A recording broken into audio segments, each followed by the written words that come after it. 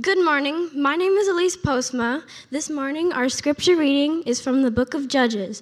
Please follow along in your Bibles or use the screens. I will be reading from chapters 12 through 15 from chapter 6 in the New International Version. When the angel of the Lord appeared to Gideon, he said, "The Lord is with you, mighty warrior." "Pardon me, my lord," Gideon replied. "But if the Lord is with us, why has all this happened to us? Where are all his wonders that our ancestors told us about when they said, 'Did not the Lord bring us up out of Egypt?' But now the Lord has abandoned us and given us into the hand of Midian." The Lord turned to him and said, "Go in the strength you have and save Israel out of Midian's hand. Am I not sending you?" "Pardon me, my lord," Gideon replied, "but how can I save Israel? My clan is the weakest in Manasseh, and I am the least in my family." The word of the Lord. Good morning. Thank you so much for reading the passage for us. We are in a series called Imperfect, and the intent of the title of the series is to underscore just how imperfect human beings are against and contrasted against God, who is really the only one who is perfect. And so in the word imperfect, we have I am perfect, or I'm perfect, which is God, and imperfect, which is us. I did a little email search in my inbox for the word sorry. And the word sorry appeared in 42 emails since January 1st, 2019. 39 of those emails are written by me to other people. No exaggeration. 3 people use the word sorry in reply to me, telling me I don't need to be sorry.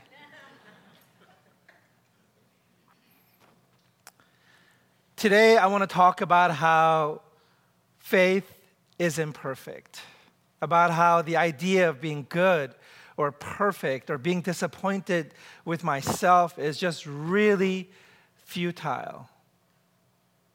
There's no point in us thinking in terms of perfect or imperfect or good or bad. There was a guy in the Bible who came to Jesus, and he's sort of trying to impress Jesus, and he says, "Good teacher, what must I do?" And he goes on to ask his question. But really the question was a setup to help communicate to Jesus how perfect he was. And he wanted to know, in what ways have I not been perfect? Because as far as I can tell, I have been perfect, is his question. And Jesus doesn't even entertain the specifics, but in general, he replies by saying, "Why do you call me good?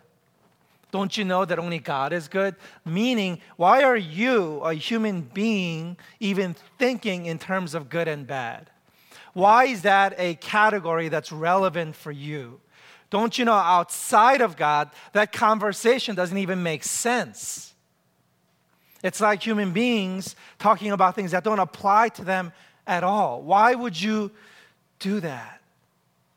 Lots of examples of this idea in our pop culture as well. How many of you watch a show called The Good Place on NBC? Yeah, 3 of you. I sort of got hooked on this show because I was curious how Hollywood would depict heaven and hell. And the show is about a bunch of people who go to heaven, or so they think. It turns out that it's actually hell that they're in, what they call the bad place. And it's a bunch of demons playing tricks on them, making them think they're in heaven or the good place. And then it's sort of their journey from the bad place, trying to get to the good place. And right now, where we're at is they realize that when they analyze the database of people that have gone to the good place, that nobody has made it to the good place for thousands of years. And then they realize nobody has made it into the good place because the world has become increasingly complex. So they talk about something like toothpaste or something. They say, so somebody's really trying hard to be good, but then they realize even if they do all their research and pick the very best, the goodest toothpaste they could. Even that really, really good toothpaste is embedded in a system that's so complicated. There is no way that all the ingredients that are used and all the containers and the shipping trucks and the process from nothing to something and getting that good something to you is so tainted and so compromised that you lose too many points. By the time that really good toothpaste gets into your hands, you're already bad. You're damned if you use the toothpaste. You're damned if you don't. And that's sort of life in a nutshell. Life is so complicated that if you think you're doing good here in area A, you are messing something up or neglecting something or just not thinking about something in area B. There is no way to not cheat on one thing if you're focused on another. There's no way to be good all around. The Bible simplifies it and says, your righteousness, whatever you think is good, however you perceive it, to God, in reality, it's like rags. It's just so dirty. It would make other people sick if they knew just how bad your goodness really was. So that's not the game. That's not the point of existence. And so I want to ask, where do we get the memo that life is about trying to be good? Why does that category live in our heads? The way we look out at the world, the way we look at ourselves, the way we treat each other, it all reflects this idea of good and bad, of perfect, of imperfect. Why are you so disappointed in yourself?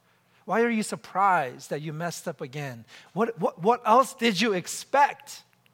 And why? And what does it gain you if you did do all right? Then what? Who cares? Point to the judge. Show me the one with the gavel in their hands. Where are you looking to? Who's keeping score? What game are you playing? What system are you a part of? The Bible teaches that God alone is the judge. And only by His verdict do you stand or fall. We live for His eyes only. No other opinion matters at all. At all. Why do we think this way? I love this show, as some of you know, The Office. And I'm not saying you should watch it. It's not all, it's not perfect. It's not all good. But I want you to know the show takes place in Scranton, Pennsylvania. And that's where Susie and I had our first date. She was visiting her brother or dropping her brother off in college at Cornell in Ithaca. I was starting a church in New York. And so we just looked at a map, a physical map, because that's what we did back then. And we picked a spot in the middle. It was Scranton, Pennsylvania. She took a Greyhound. I drove. We met. And we had our first date at a restaurant that doesn't exist anymore called Beefsteak Charlie's. I'll always love The Office.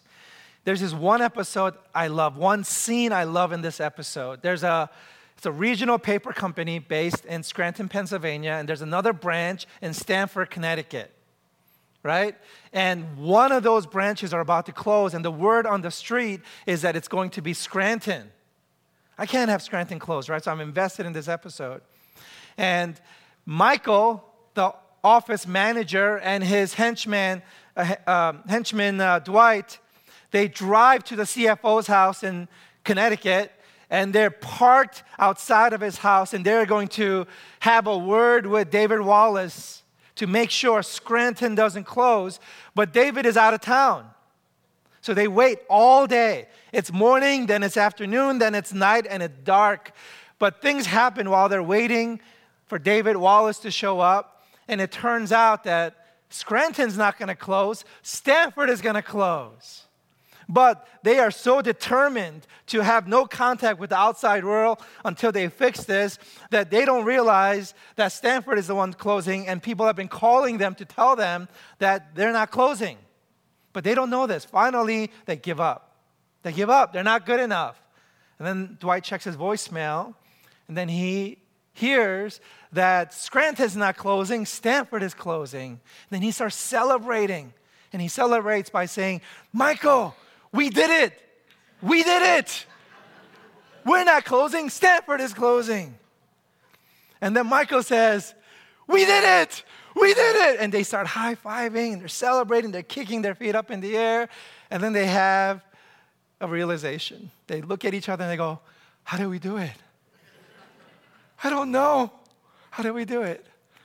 Love this scene. Because how are you alive? How are you here this morning? How did you make it here? How come you're not dead? Is it by your goodness that you're here? Is it by your competence or your consistency? How are you here? How did you make it? And Susie and I have been saying this phrase a lot. We've been saying, how? How? We just look at each other and go, how? And I say, by the skin of our teeth, that's how. I don't know how. But we did it! We get to celebrate, but we get to take no credit for it whatsoever. I've been doing some work with the conference, and there's been some intense work that I've been in. I'm mediating a church situation with lots of people in the room, just a lot of this person versus that person versus this person versus that group. And so there's a lot of triangles, a lot of intensity, people shouting at the top of their lungs. It's really challenging and fun. And then I come home, and then Susie says, how did it go? And I said, somehow, I did it. I did it. How? I don't know. I have no idea how I'm alive. Now she's preaching. So I want you to say this with me. Okay, you got to say it exactly the way I say it. How? How? Somehow. We did it. We did it. Guys, we are so imperfect. Everyone is so imperfect. Our journey is so imperfect. And Gideon's story today is a story of someone who is so imperfect. Yet he somehow is the judge that saves Israel. How was Israel saved? By Gideon? How? Somehow they're not dead. So we have 4 lessons, okay? We're going to move pretty quick. Verse 6 and verse 8, by way of review, here is Judges, 3 chapters in 5 seconds. Verse 1, the Israelites did evil in the eyes of the Lord, and for 7 years he gave them into the hands of the Midianites. And then verse 8, 33a, no sooner had Gideon died than the Israelites again prostituted themselves to the Baals. That's it. That's the story of Israel. Rinse, repeat. Rinse, repeat. They mess up. They're imperfect. Their imperfection takes over, becomes a defining trait of who they are and how they live. And then God sends a judge. The judge kind of helps them. We don't know how because the judge himself is an Israelite and is so imperfect. And then as soon as the judge is gone, revert. Muscle memory kicks in. This is the story of Israel. This is the pattern of Israel. This is the pattern of human behavior. This is the story of humanity. You have never heard a different story. You have never lived a different life. This is your life. So here is lesson number 1. Human goodness. And you have to agree with me. I don't know how you're going to disagree with me if you're honest about yourself. If you read the news at all, if you study history at all, if you understand human nature. Here's lesson 1. Human goodness is not upheld from within. Human goodness is not upheld from within. It is not you. You did it, but you have no idea how. You have no idea. You're in the good place. How? You have no idea. This has to be your conclusion. There can be no other conclusion. How is your marriage intact? You have no idea. You have to have no idea. You have to be utterly confused if you look at yourself, because there's no way you're upholding anything from within. Human history tells us that. There is some kind of outside force that's intervening in your life on a regular basis, turning back the clock, reversing the natural course of events towards chaos and decay. Remember, we've gone over this so many times. Your life, your nature, your goodness, everything is traveling in one direction, towards chaos and decay. Everything is getting worse. It's supposed to be getting worse. And yet somehow here you stand. How? Somehow. And this somehow, Christians believe, is God. That God is immutable. He's unchanging. He's not on the same pathway as you. He doesn't get worse. He's not tending towards chaos and decay. He remains good forever and ever and ever. He never changes. He's constant. And this God intervenes in your life in ways that you don't ever give him even credit for. There is no way you can understand how much a part he is of your existence. And if you were to know, you would have to at least say thank you. Your hands would rise up a little bit in praise. There is someone who is worthy, and it's not you. This is what Christians believe. If you want to read a really good book on this, it's a secular book by a man named Steven Pinker. I read this a couple of years ago. The title of the book is Better Angels of Our Nature. It's the world history of violence. And his observation and astute analysis is that everything in the world is generally getting better, violence-wise. And he sort of scratches his head at the end and goes, how come the world is getting better? Everything we know about existence and how the world works should mean that the world is getting worse. And yet it's getting better.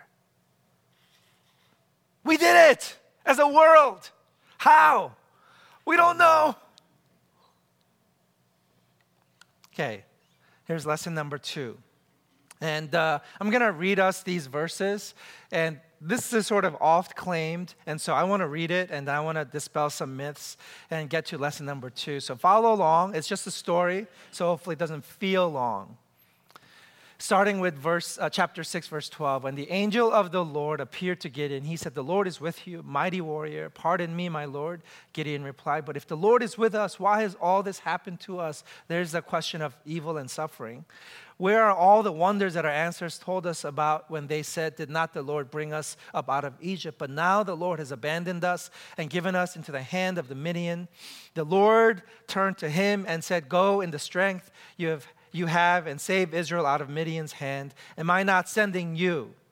"Pardon me, my Lord," Gideon replied, "but how can I save Israel? My clan is the weakest in Manasseh, and I am the least in my family." So just a little side commentary here.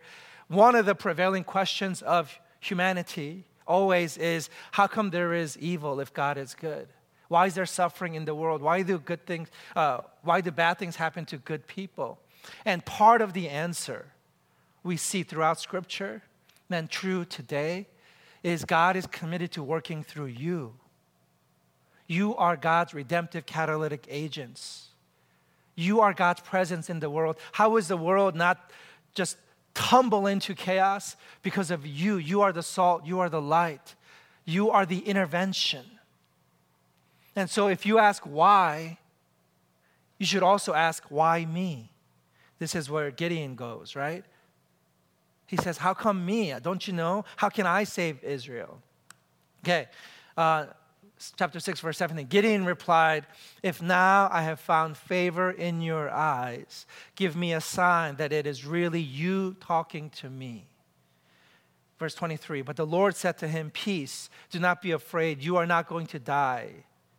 24a, so Gideon built an altar to the Lord there and called it "The Lord is Peace."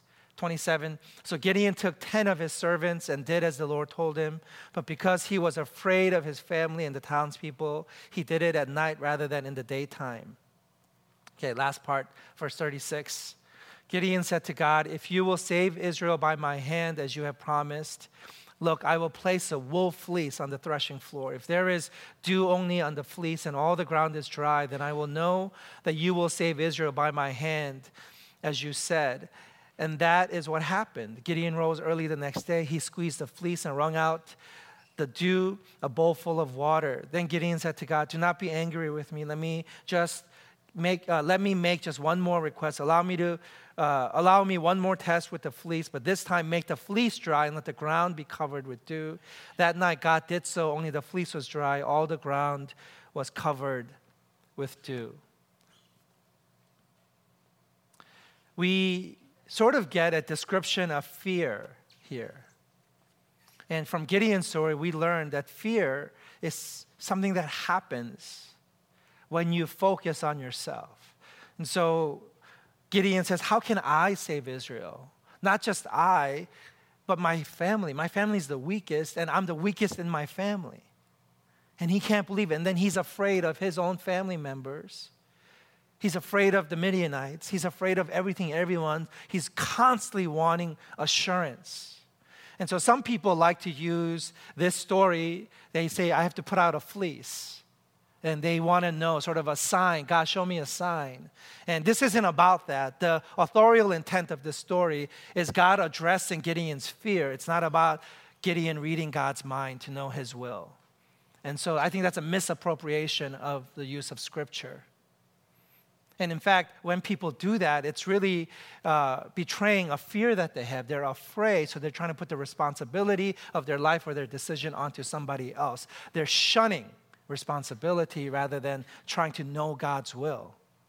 And so even in the misappropriation and in the authorial intent of the story here, we see this story is about fear. That's lesson number 2. That if you focus on yourself, you will be afraid. And then we have lesson number 3, chapter 7, verse 2. The Lord said to Gideon, "You have too many men. I cannot deliver Midian into their hands, or Israel would boast against me. My own strength has saved me." So what's happening here in lesson 3 is that Gideon had thousands of people. And God thinks, if Gideon with his thousands of men defeat the Midianites, then they'll take the credit for it. So I'm going to sort of take away all the men. And so Gideon just has 300 men, and he defeats the Midianites. And when he does that, then he credits God, because then he knows the truth that would have been true had he fought with thousands, that it was always God to begin with. So here's lesson number 3. Faith is a trust, not in a principle, but in a person. And so the counter to fear is a kind of faith that is a trust in somebody else. And I want to make this point because this is so important in our day and age. And it's going to be important in Gideon's life too, we'll see with lesson number 4. Here's this. God is love, but love is not God. We are saved by faith, but we are not saved by faith itself. We are much in need of grace, but it's not grace that saves us.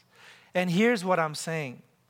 I've been kind of fascinated with the way that our society turns to, and literature and Hollywood, all these human beings turn to these ideas that find their perfect explanation in Christian faith. So let's take the idea of love. Every song you could possibly listen to, it's about love. And so people love love. People dream about love. People will kill for love. Love is ultimate. But it's not love in and of itself that we're really after. But it's the love of God. It's love as embodied, as is made manifest in the person of God. So all the love in the world, if you are perfectly loved by all beings on the planet, it can't save you because it can't give you the kind of love that you actually need and want. It's not salvific. And part of the assertion of Scripture is that it's not just love, but it's God as love that we are longing for. It's the person of God that we experience through the nature of his relationship to us, which is love. And so the love part of what we love is just penultimate. The ultimate thing that the human heart is after is God himself. And that's why it's only Jesus. It's not love. We don't sing praise songs to love. That's what the world does. But we sing songs to God himself. And so, yeah, we have to believe. And people say, oh, you got to believe. I have to believe in myself. I have to believe in these people. It's not faith that saves you. It's faith in God that saves you. So this one final step that remains that you have to take is to not only experience love or have faith, but it's really to see through that to the person of God himself. It's not a principle, but it is a person. There's something very specific about that. And this is what I think the scriptures mean when we spend our whole life sort of unpacking this truth. We, with fear and trembling, work out our salvation. We somehow interact with and contend with Jesus himself, the person. It's really only Jesus. It's really only God. And this is a stumbling block that the world doesn't know what to do with. Like Christians are so close to being politically correct. Christians are so close to being so palatable and acceptable. You know, why can't you just be just content with love and faith and all these good things? Why do you have to say Jesus? Why? It's like I can pray anywhere if I'm willing to not say Jesus. Like they would love for me sort of to be this universalist pastor who shows up anywhere and just pray this eloquent and universally just like, oh, just warm blanket Peter. Just fill this space with just all the positivity and the karma that the universe has to offer. And I say, in nobody's name I pray. In particular. You know, in love's name I pray. Like people will love that. And yet I have to say Jesus. Final lesson, and this is our last one.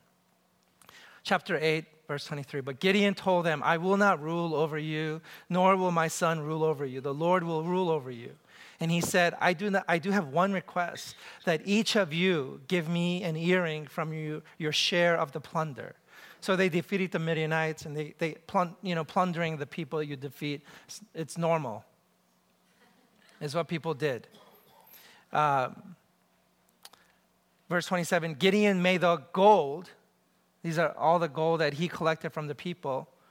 Gideon made the gold into an ephod, which he placed in Ophrah, his town. All Israel prostituted themselves by worshiping it there, and it became a snare to Gideon and his family. You guys, Gideon was so close. He was so close.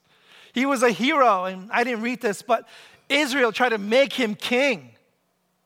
They made him an offer, a job offer he should not have refused.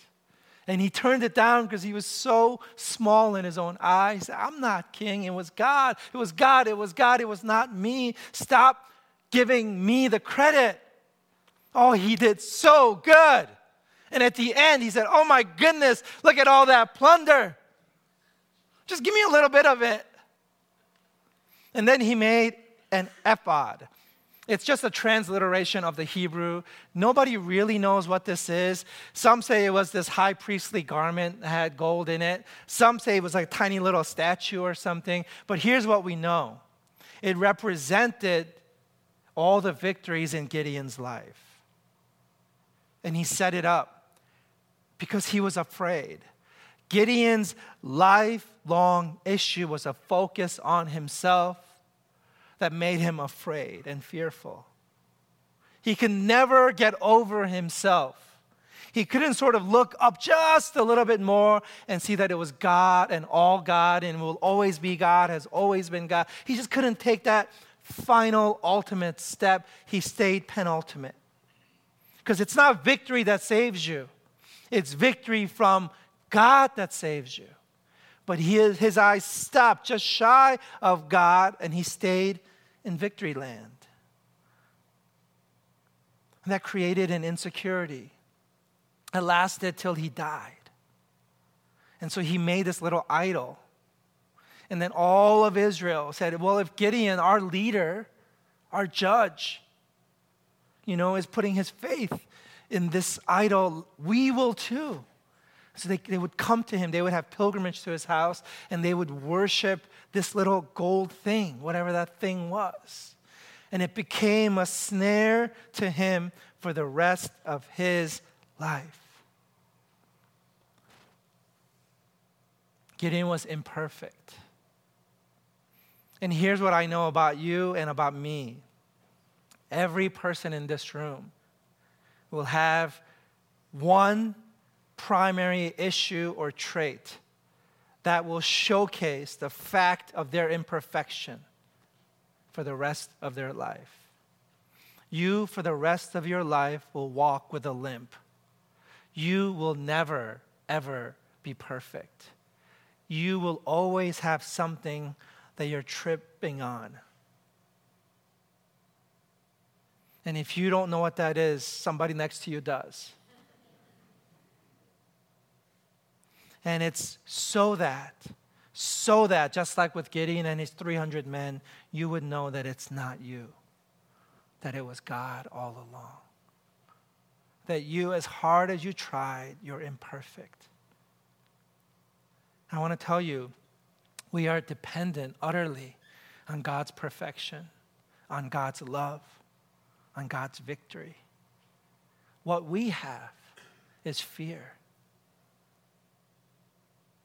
And it's going to be a snare to us for the rest of our lives. But here's an invitation to lift our eyes up. Don't stop just one step shy.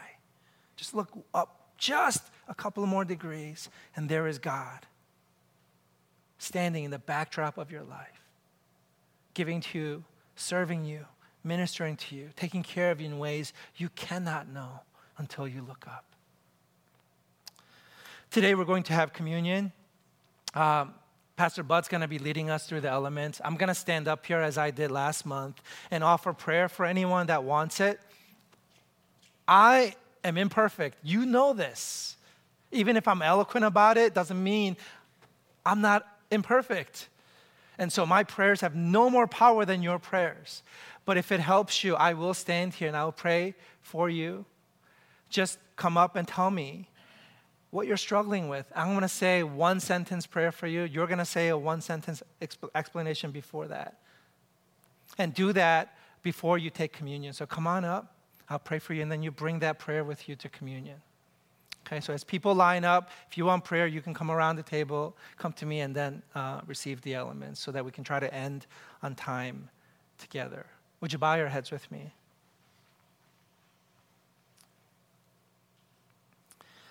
God, I invite myself and our people here today to come to you, not to love, not to a victory, but to you who is love, who is victory.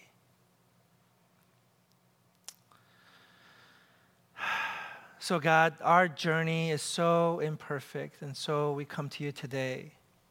Help us to do this each and every day. And let it fundamentally change how we feel about each other, about the world. I pray this in Jesus' name.